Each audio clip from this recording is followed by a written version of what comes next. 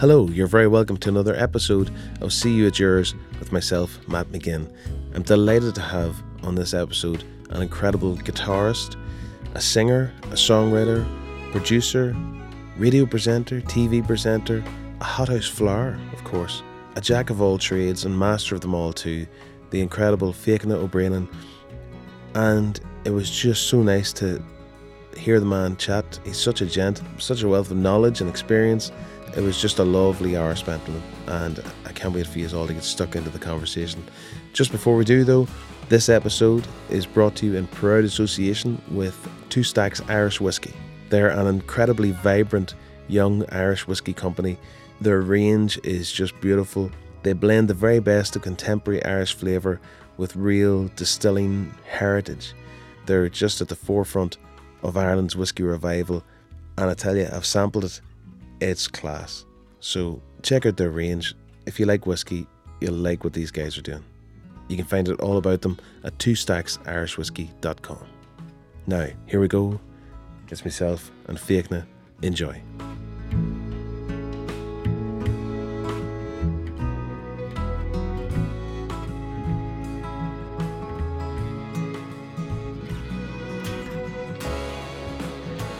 Hey Matt.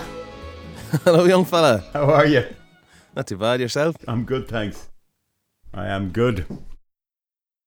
We've got similar backdrops. I know you've a nicer backdrop than me. You've two guitars, I've only the one. There's a few of them up there. Very good. What do you got behind you? What's the one in the corner there? I'll show you now. Hang on. Oh, lovely. So there is where are we going? We'll start over there. That's the Loudon. Lovely. That I've had since 1986 or thereabouts. That's the Gibson 335 beside it. And they'd be the main two I'd use these days. Surely. And then beside that is a beautiful old Favila 12 string. Is that Italian, is it, or something? It's well, I think it's American. Right. It was given to me when I was 18 years old, and I worked as a golf caddy in New York for a summer. Oh. And our dear family friends, Maureen and Don Murphy, with whom I stayed out in Long Island, who got me the gig as a golf caddy, gave me that guitar as I was walking out the door. I mean, or Maureen, no, actually, I'm mistaken. Maureen, Don sadly passed away not that long after I'd been staying with them, and Maureen, his wife, who's an old family friend who's still with us, and is a great friend of my mum's, decided that I should have that guitar. So it's a very special one. And then beside that, at the very end, it's a Martin L7. Oh, what year is that, do you think?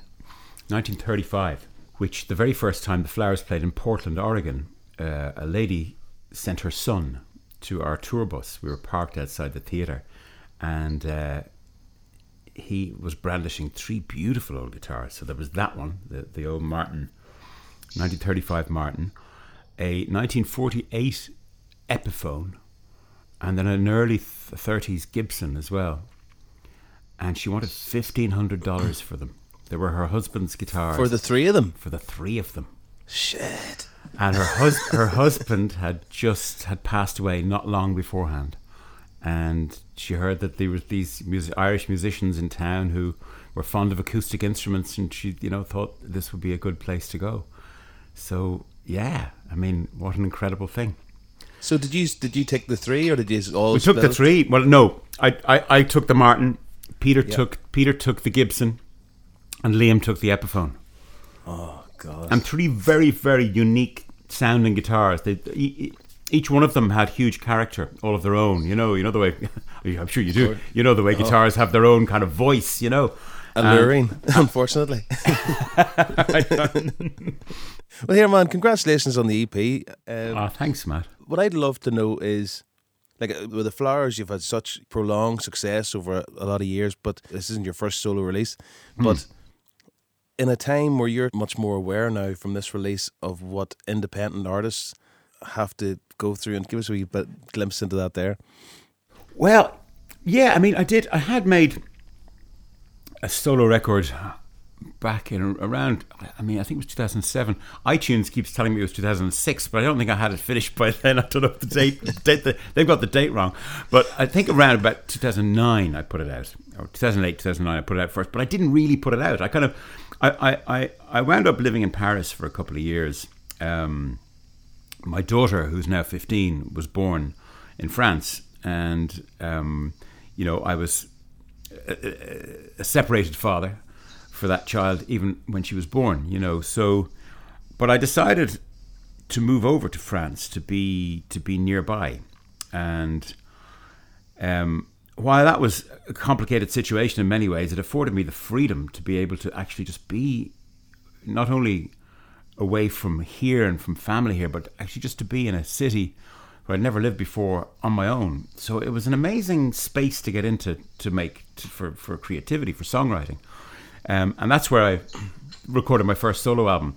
And I recorded it using, one microphone. I think it might have been this microphone that I'm speaking into here, and a computer, and it was recorded also. I mean, I guess part of the object of the exercise was to teach myself how to record and how to do all that.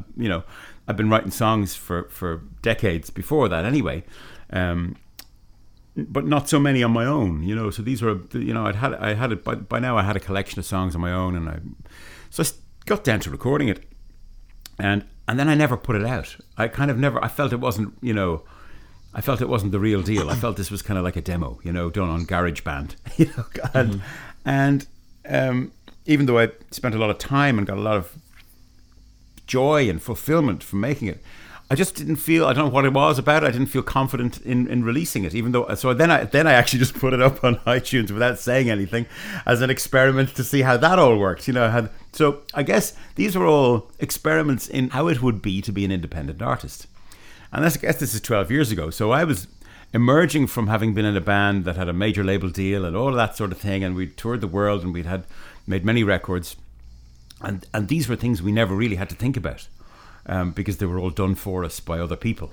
So it was amazing. I was inspired in many ways by my work with Michelle Shocked, great Texan singer-songwriter, who back in the mid-1990s, when the Flowers went on a kind of a hiatus for about 2 years, I ended up doing a lot of work with Michelle. And she was, 1994, 1995, was burning her own CDs and going to Kinko's and printing cardboard wallets that we then used Pritt stick to glue together on the tour bus and sold them at the shows.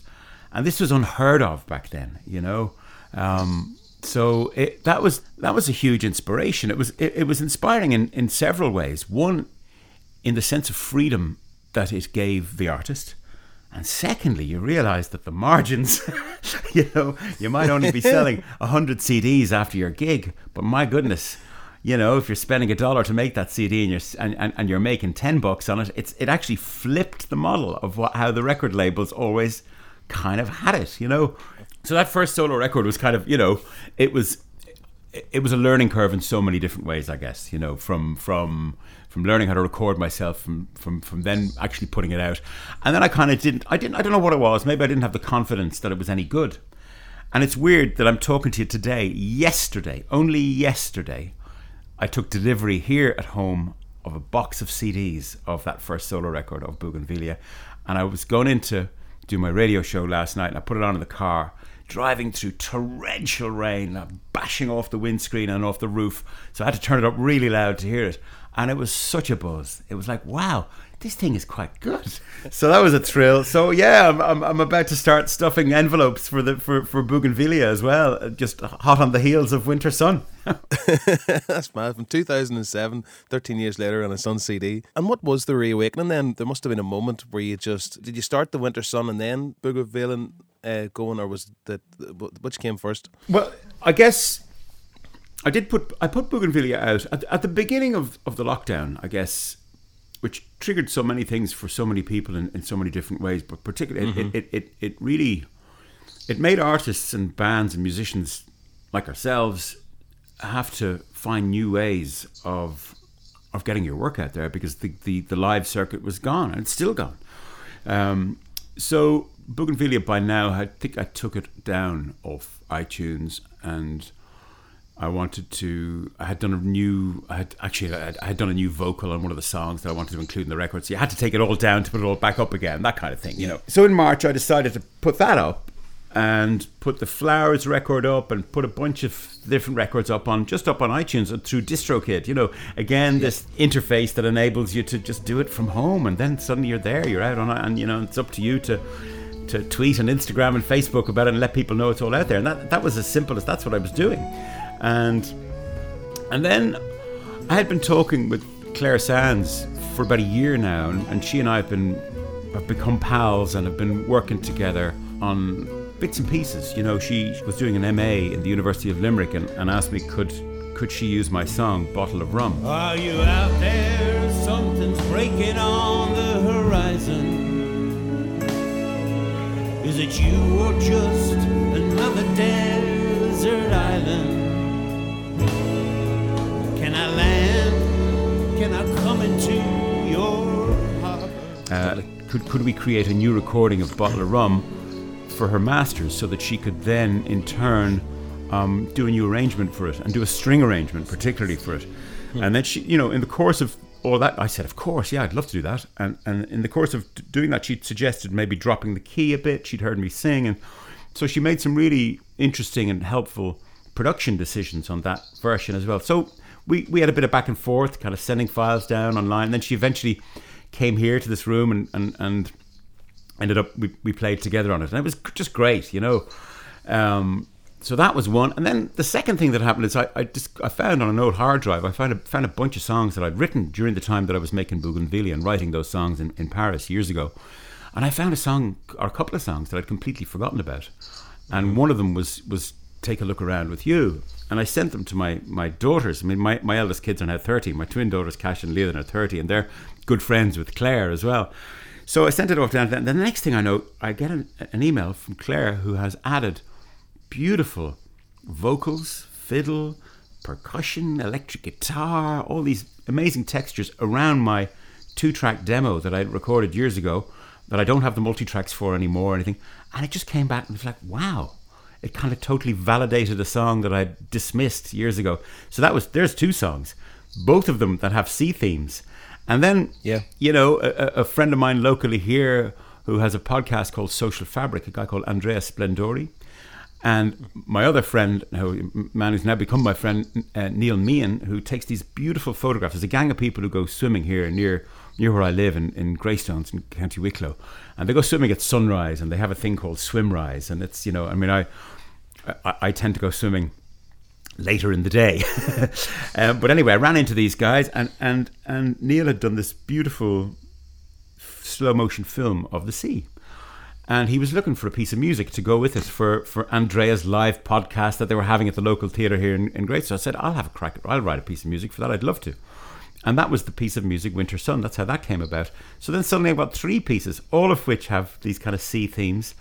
And then I remembered I'd recorded, while I was living in Paris as well, a version of Our on the Troboyne, the Song of the White Strand. There we go, there's the sea again. And with some friends of mine from South Africa, from Barry Van Ziel, who's a percussionist, played with Johnny Clegg, plays with all kinds of people, and Robin Hogarth, who's the composer and arranger for the Soweto Gospel Choir and various others.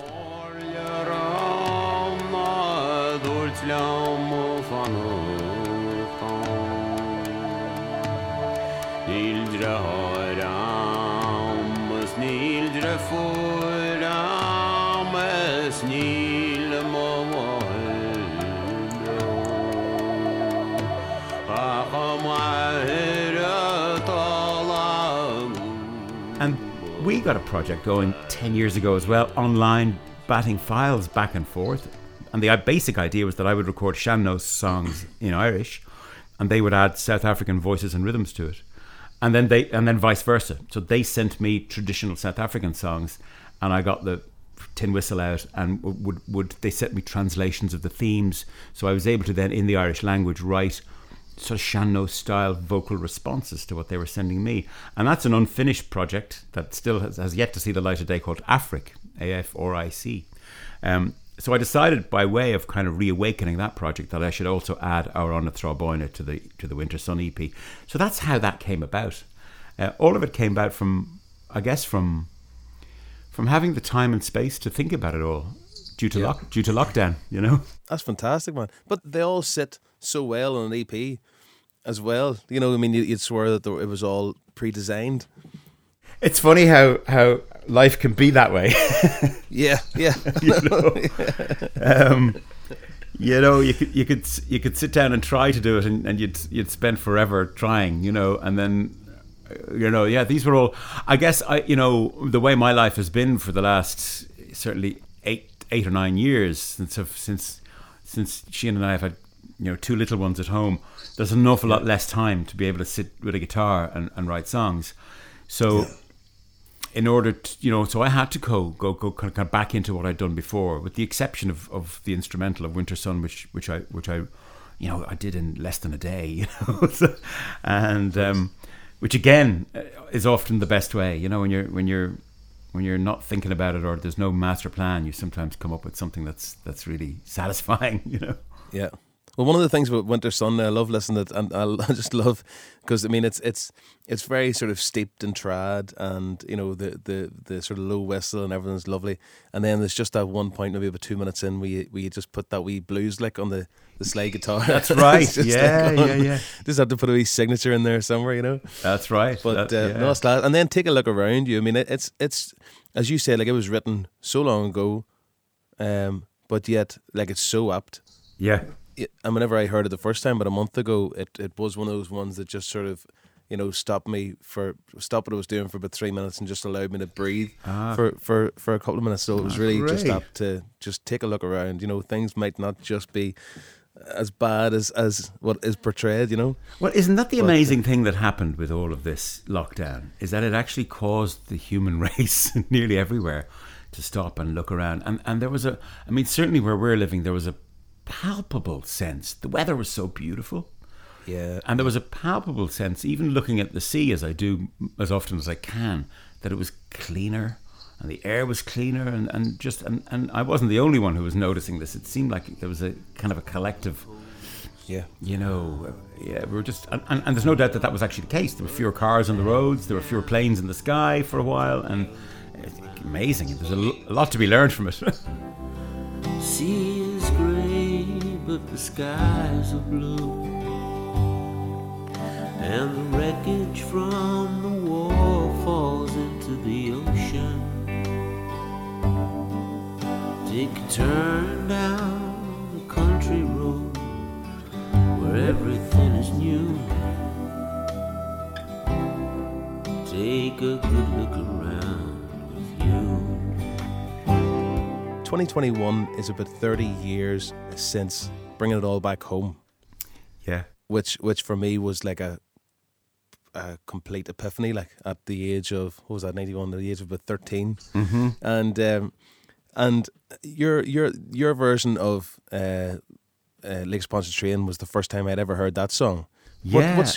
What's your memories of that, you know, performance or picking the song? Or I mean, now the song's very well known. Was it as well known then? Well, I know we certainly knew the song then, and I know Liam loved the song, and obviously the people who were producing Bring It All Back Home, Philip King and Donal Lunny, really knew the song. I think I can't remember whether they were encouraging us to do the song or whether we had actually chosen the song, or maybe a bit of both, you know, some sort of. And I do remember the day we were in a place called the Factory in Dublin, which was kind of our HQ at the time. It was our office, and there was a rehearsal room and all that stuff in there in a studio. And so we were in there most days, you know, just rehearsing and press and play and record on a cassette player or on a DAT machine or something, and just writing songs and doing our thing every day as and that's how things were then, you know.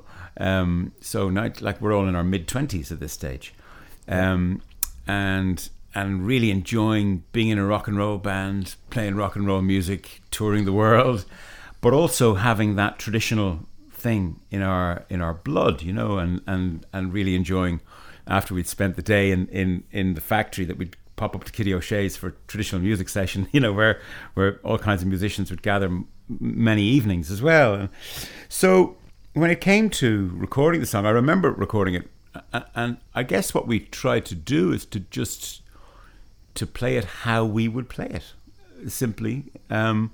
and to include everybody in the band, and not necessarily to go a purely traditional route, but the song is a traditional song, so that's going to come through anyway. And we're Irish musicians, so our Irishness, where we come from, is going to come through in it.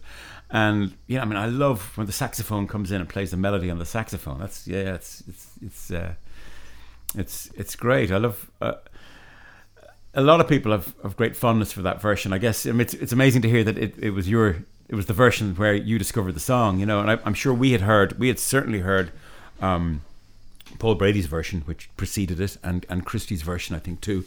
And I'm sure there were other versions around also. But yeah, I'm delighted to see that Other Voices are now. I saw they just announced they're actually calling their next Other Voices series. They're calling it "Bringing It All Back Home Again." About a year ago, I really had a notion of really wanting to actually do something to celebrate it, because I wasn't even sure if. Like, I know that you would have been involved with things and other people, and I would say probably you don't realise at the time the impact that has on like a 11-year-old or a 12-year-old that's hearing it for the first time. So I was hoping that it was the case, that people were aware of how big a thing it was for a lot of people. Oh, girl, on the banks of the Pontchartrain. It's still, to this day, it's a song everyone shouts it up at gigs. Play it, gives the Lakes of Pontchartrain. It's one of those songs you play the first couple of chords of it and you can kind of hear the audience kind of going, yes. So no, it's I love listening to it still. It's a proud recording. So fare thee well, my Creole lass, who I will see no more. So here's this band of young bucks in their early 20s. I remember, certainly from my point of view as an electric guitarist at the time, having to take your foot off the gas a little bit, or having to restrain your urges, and play this song with a bit more finesse, or a bit more, to be delicate with it, and to kind of to treat it well and hold the song, I remember having that feeling about it for sure. That's brilliant. And then probably something then you would have taken into the next Hottest Flowers record, going, I think maybe I learned something in the studio last time. Absolutely. Yeah. I think we did, where you can, as you get older, you find out that, leaving the space, leaving the room in the music for all of the tones to breathe is a magical thing, Whenever you're talking about recording your album in the room in Paris, it took me a long time to figure out is that whenever you're in the room playing music with other people, it's not just the musicianship, but it's also, you almost get like, what do you think? Good? Yeah, okay, let's move on. Whereas on your own, you almost sort of get sucked into that analysing and sort of being very self-critical. Do you ever get that there, or is that just something that you've learnt with the band? You can still record on your own as easily? When I started recording on my own, I think I certainly, you get very critical and very analytical. And as time went by, I started to learn that if you kind of come up against the wall, just to leave it alone for a while, and just to start doing something else, just jump into another idea. And you invariably get that to the same point. But then you can kind of revisit the first thing and letting it sit and letting it marinate literally for a while is hugely helpful. I mean, the song we talked about earlier, "Take a Look Around with You," is that in excelsis. That's years and years of leaving it alone and then realizing, this thing wasn't too bad after all. The funniest thing happened as well is that I was listening to Bougainvillea in the car yesterday, and there's a song on Bougainvillea that I wrote around the same time, and I was clearly stuck for a few lines in a verse. And I listened, there's the lyrics from "Take a Look Around with You." There's 2 lines in one of the verses in a song called "Paris Moon," which I literally lifted from "Take a Look Around with You." So I'd obviously discarded it into the kind of "to be continued" folder, and then, plagiarized myself in the process. Those lines were like, by hook or by crook, we're getting out there. Yeah, exactly. They're now in 2 songs.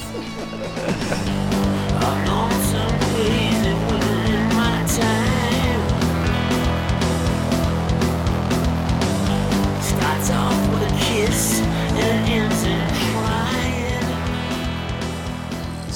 lent yourself so well to the radio, to the TV. Yeah. Well, thanks for a start.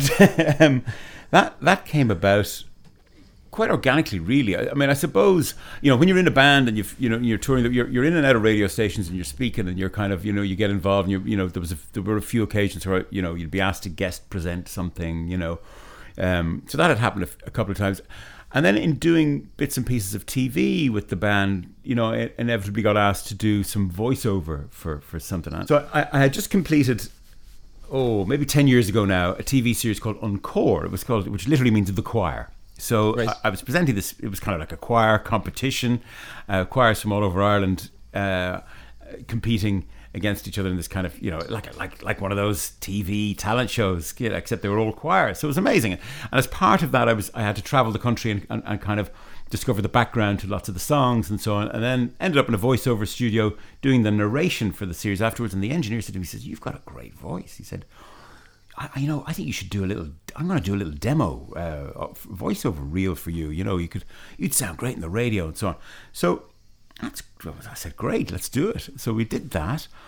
And then from there, I decided, maybe I should try and add a few strings to my bow, So I rang a few friends and I did a kind of a Desert Island Discs type. I set up, went to see Bill Whelan was one, Caroline Corr from the Corrs was the other, and the magician Keith Barry was the other. Three very different. And I asked them each to pick 3 of their favourite songs, and I went around to their houses and I just recorded them talking about them, and then I spliced the songs into these kind of interviews, and I whittled it all down to a very concise little 10-minute demo, and I sent it into RTE, and they called me back a few weeks later and said, well, we're not really looking for this kind of programming at the moment. There isn't really a slot for this. However, there's a program called Late Date, and the presenter is off on holidays next week for 4 days. Would you like to come and present it? So I did, and so it was a total baptism of fire. I mean, I'm so grateful to Aidan Butler, who is one of the senior producers in RTE, who is the most patient, musician friendly. He was like an oasis of calm. So here am I, live on air for the first time, having pored over my song list for days beforehand, having gone into RTE to rehearse the opening of the show and all this kind of thing, because it's a very abstract thing to do when you do it for the first time. Yeah. You're kind of talking to yourself, but you're also driving this machinery, having to hit the faders at the right time and the jingles and be out for the pips before the weather and all these very kind of when you listen to the radio, they all seem very seamless and it's all very easy. But when you're actually in charge of it, you're doing all this mental arithmetic in your head while trying to speak at the same time, while trying to fade a song. So I got, but it was likened very aptly to me as, when you learn to drive a car, you got to get the clutch and the accelerator and the gears, and you're crunching the gears the first few times, and you're not really able to talk to any of your passengers, But as time goes by and you get used to the mechanics of it all, you're able to have a chat. And so I really, really have enjoyed that whole process over the last few years. It's become, I ended up, nicknaming it my music sanctuary. It kind of is, when I'm at home with young kids all day, every day, it's an amazing thing to be able to go into a room on my own and play music where you're interacting with people all around the world, and everyone's there for the love of music. It's a beautiful, beautiful thing. Would that be a reason why that you sort of consciously, you're so good at the social media aspect of it, just even virtually know that audience is there and to have some sort of a communication with someone? Well, yeah, I guess. I mean, I fell into doing that kind of gradually as well. Like when I started, I wasn't doing any sort of Facebook posts or anything about, hey, I'm going to be on the radio in half an hour. Yeah. And then gradually I started, putting up a little photo on Facebook and whatever. And then, when I kind of discovered Instagram and videos, and that kind of opened up a new world in that regard as well, because I'd kind of just do it. I started off by just doing a little video message that ended up on my Facebook and on my Twitter and my Instagram of coming up on the show, and people would then start interacting that way. And now I started doing stories, during the songs and tagging the artists that I played. People like Matt McGinn. Very much appreciated. Beautiful new song from Matt McGinn. Dear Annie, how you doing? Yeah. right before the snow. Who then end up sending you messages, and then you end up having this really lovely dialogue. You feel it's made me feel connected to my music community, you know, and that's an amazing thing, you know, especially in the last 6 months where nobody's really seeing each other. And yet we are seeing each other, you know, and we're in touch with each other, and we have a feel for one another, and that, for me, it deepens my experience of what I'm doing. I love the amount of incredible music coming out of this island is extraordinary. And I've told you before when we last spoke on the phone, your record is it's an astonishing thing of beauty, and what you're putting across with that, with it's deep, you know. Lessons of War, the song about Lyra McKee, the song that's based on is it Brona from Newry, Bubblegum, like just beautiful pieces of work. And then by interacting on social media with that, then you start to put meat on the bones of those songs in ways that enhances, you know, selfishly enhances my own experience of all of it. But I think then also the listener really loves hearing that as well. I think it deepens the experience for us all. And so, I mean, there have been times when I'm holding the camera up to myself as I'm on air, you know, on my own in the studio, feeling like an idiot. I said, "Oh God, is this just narcissistic? You know, is this just And then, you know, you inevitably get somebody who calls you, and, you know, this is just you're just, you know, self-obsessed. You go, "Oh God, maybe I should stop." But then you get so much feedback from other people saying, no, it's great, keep doing it, please keep doing it. So that's, you know, yeah. Plus the thing, I mean, like, I appreciate everything that you're saying about the music and all, that's class. But it's also, I think you, between being part of a label and part of an independent, also realise how much work a label does in terms of, like, they're that machine that gets the stuff out there. So that whenever somebody like yourself promotes an independent artist, how much it means to the independent artist and how important it is. Oh, listen, it's you know, it's so difficult. I can't imagine. I'm so lucky to have, I mean, I've got this radio gig, you know, that's from which I'm making part of my living, you know. I was never making my full living from it.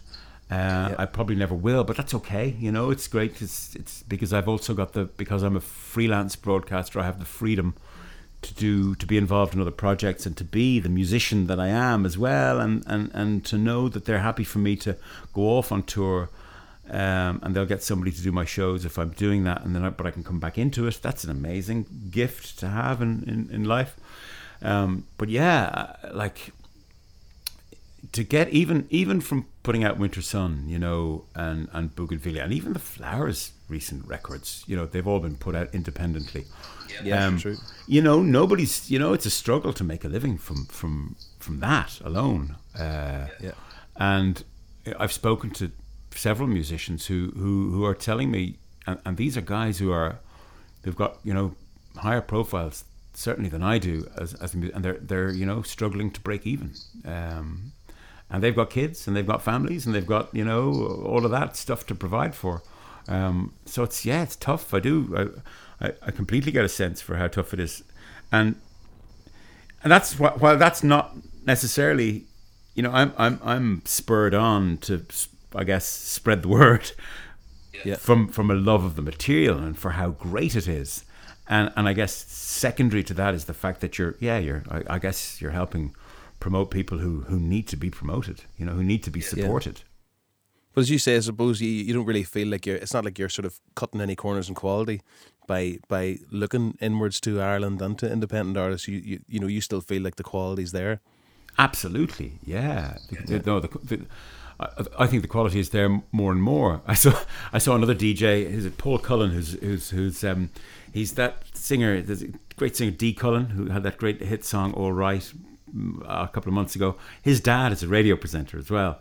On one of the stations near where I live here, and there was a Twitter dialogue going on between him and another DJ called Dave D. Moore, and they were kind of saying it's much more difficult to put a playlist together now. There's just way too much. There's too much choice. You've got to, you know, there's so much that comes in now, and it's all so. I mean, I look at Martin Bridgman does an amazing job down in KCLR. he's succeeding way more than I am in kind of taking it all in, and even just getting the time to sit down and listen to it all. And the thing I also hate is, I get sent lots of music, but I hate that thing of you listen to 30 seconds of something and you kind of go, that's like, how would I feel if that was me? I'd feel terrible. So it's difficult to keep up, which also points to the fact that the standard, absolutely, the standard of Irish music is higher than ever. It's higher than ever. Yeah. And it must be something to do with, home recording, people, putting in their 10,000 hours, as they say, to sort of to finally, so I mean, like I got my first Pro Tools thing about 15 years ago, and I think I've finally figured out how to work it. I'm how to get a decent sound to this guitar. Like I made Bougainvillea on GarageBand. I'm not joking. All of that record is recorded on GarageBand. So there's no crossfading. There's the editing facilities are very limited, but that's how I did it. Think of you, my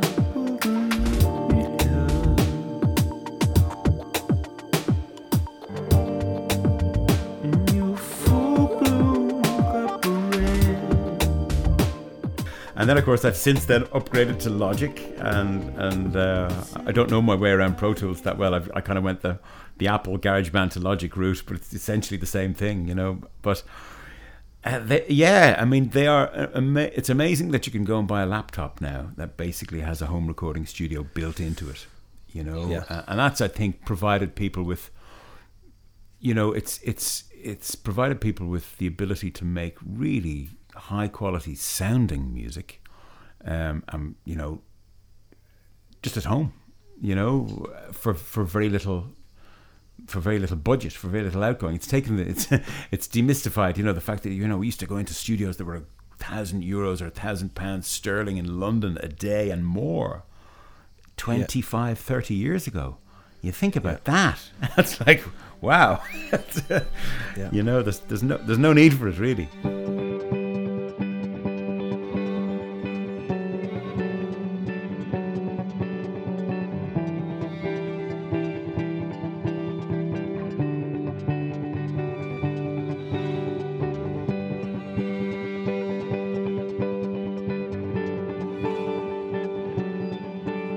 The last thing I'm just thinking I would love to chat to you about is Grand Tour. Oh yeah, do you remember the thing? I'd love to get to sort of see it through the eyes of somebody who gets a call and goes, "They want us to what?" that was exactly. You hit the nail on the head. I was sitting in the equivalent room to this room a couple of years ago before we moved, and the phone rang. Oh, there was an email first. I think there was an email to the band's website. Can you please call us about this TV thing? That was all they said. So I got on the phone, and the guy answered. He said, "Oh, hi," just chatting away. I said, "Well, look, we're making this TV program about cars. It's the Grand Tour. It's basically the follow-on to Top Gear." I said, "Okay, go on." And we've got this idea. We'd like you to feature in it. Jeremy Clarkson, he's a big fan of the band. He's a big fan of your song, "I Can See Clearly Now," and we'd love to, find a way of featuring that song. I said, "Wow, great, okay." And how do you propose going about this? We said, "Well, we're not quite sure yet, but we might like you to come out to us and we'd film you performing the song." I said, "Well, that sounds great." And then, so that was the initial conversation. So I went back to the guys in the band, and to be honest, there were mixed feelings. I was like, "Oh, really? Okay, So I was kind of all set to call them back and say, "You know what? I don't think this is gonna happen." And then a couple of days later, Liam called me back. He said, "Actually, you know what? Let's do it. Why not? Let's do it." And I went, "Brilliant!" So by now we're all aware of the fact that the Grand Tour actually is going to be this Amazon Prime, hugely promoted, hugely viewed TV program. Not only that, but they wanted to use, it became clear that they wanted to use "I Can See Clearly Now" as the very opening shot to the whole thing. So, it was amazing. So we literally flew out to to California and out to the desert, there to the Mojave Desert where they were filming. They'd kind of done a mock-up of Burning Man, you know, and we'd played Burning Man a couple of years previous to that. Did you? We had, yeah. We were invited to play Burning Man at, these guys had a kind of an Irish camp there called the Paddy Mirage, and they invited us out to play to Burning Man. You know, there was no money. They just basically flew us out. Would you like to come to Burning Man, hang out and do a few gigs, which we did, and it was an extraordinary experience, you know. Surely. So it was funny to see this mock. So a lot of the art cars, those incredibly elaborate vehicles that they showed on the Grand Tour, were actually people from Burning Man bringing their art cars and these extraordinary vehicles to the Grand Tour. Yes. And they called it Burning Van. So we flew out and we ended up performing I Can See Clearly Now for an afternoon, and they filmed it, and they filmed the opening scene is when the three boys arrive in their cars, and they hop out of the cars and they jump up on stage and they go, "Ladies and gentlemen, Hothouse Flowers, welcome to the Grand Tour." And so I Can See Clearly Now, it actually spurred us. We had just finished Let's Do This Thing, the record, and we hadn't really even fully mastered it or mixed it properly. We said, we've got to get this record out. You know, this is going to be great. There's going to be lots of people coming to our website all of a sudden. So it did, and I Can See Clearly Now went to number one in the UK in the iTunes charts 26 years after it was first released. You know, so it was very thrilling, and we also got to meet some beautiful. They brought some wonderful musicians in to play with us, like the saxophone player. There's Neil Diamond, saxophone player, because Leo, our original sax player, was no longer with us in the band, and Oya, then the backing vocalists, were great. They were these, like, you know, beautiful Black American gospel vocal choir. Yeah. You know, there's about 5 of them, and they were just astonishing singers. You know, so we had a great few days putting that together, and I think it also, in terms of the band's profile, you know, the phone started ringing a bit more often afterwards, and we ended up, you know, doing a whole bunch of festival shows and all that kind of thing on the back of it. And then we put our record out. We kind of put it out just through our website, and you know, the way we operate, we're not terribly organized, and you know, we ended up. Then I listened to the record that we put on our website and said, that sounds dreadful. It's all wrong. So we ended up remixing it and then giving it to free to everybody who was on the mailing list, and then putting it out properly again subsequently. So anyway, it's the Grand Tour. I've never watched any of the Grand Tour except for the first 5 minutes of the first episode, which I'm sure millions of others are the same. Like, you know, yeah. No, fair play. I can see clearly now the rain is gone. I can see all obstacles in my way. Gone are the dark clouds that had me blind. Fiachna, I think I'm going to wrap her up there and let you hit the road. What's in plans for the rest of the day? Plan for today, I've actually, well, as I mentioned, the Bougainvillea CDs have just arrived in the door, and I've got to look at my Bandcamp now and have a look and get them out the door. Get those orders out. I've got to get some of them out, because some of them are there for about 10 days, and you're going to get, oh God, sorry guys, you know, this is not 24-hour express delivery. This is FOB trying to get a few things done at home while the kids are in school, and all of that. And then I'm obviously I'm on air again later tonight, so I'm in for John Creedon at the moment. So yeah, so I'll you know, around about 2:00 this afternoon, I'll start getting the old DJ hat on and put a show together for this evening. Fiachna, thanks so much for being a part of See You at Yours, and next time hopefully we can do it in the flesh, but for now, thank you so much. Thank you.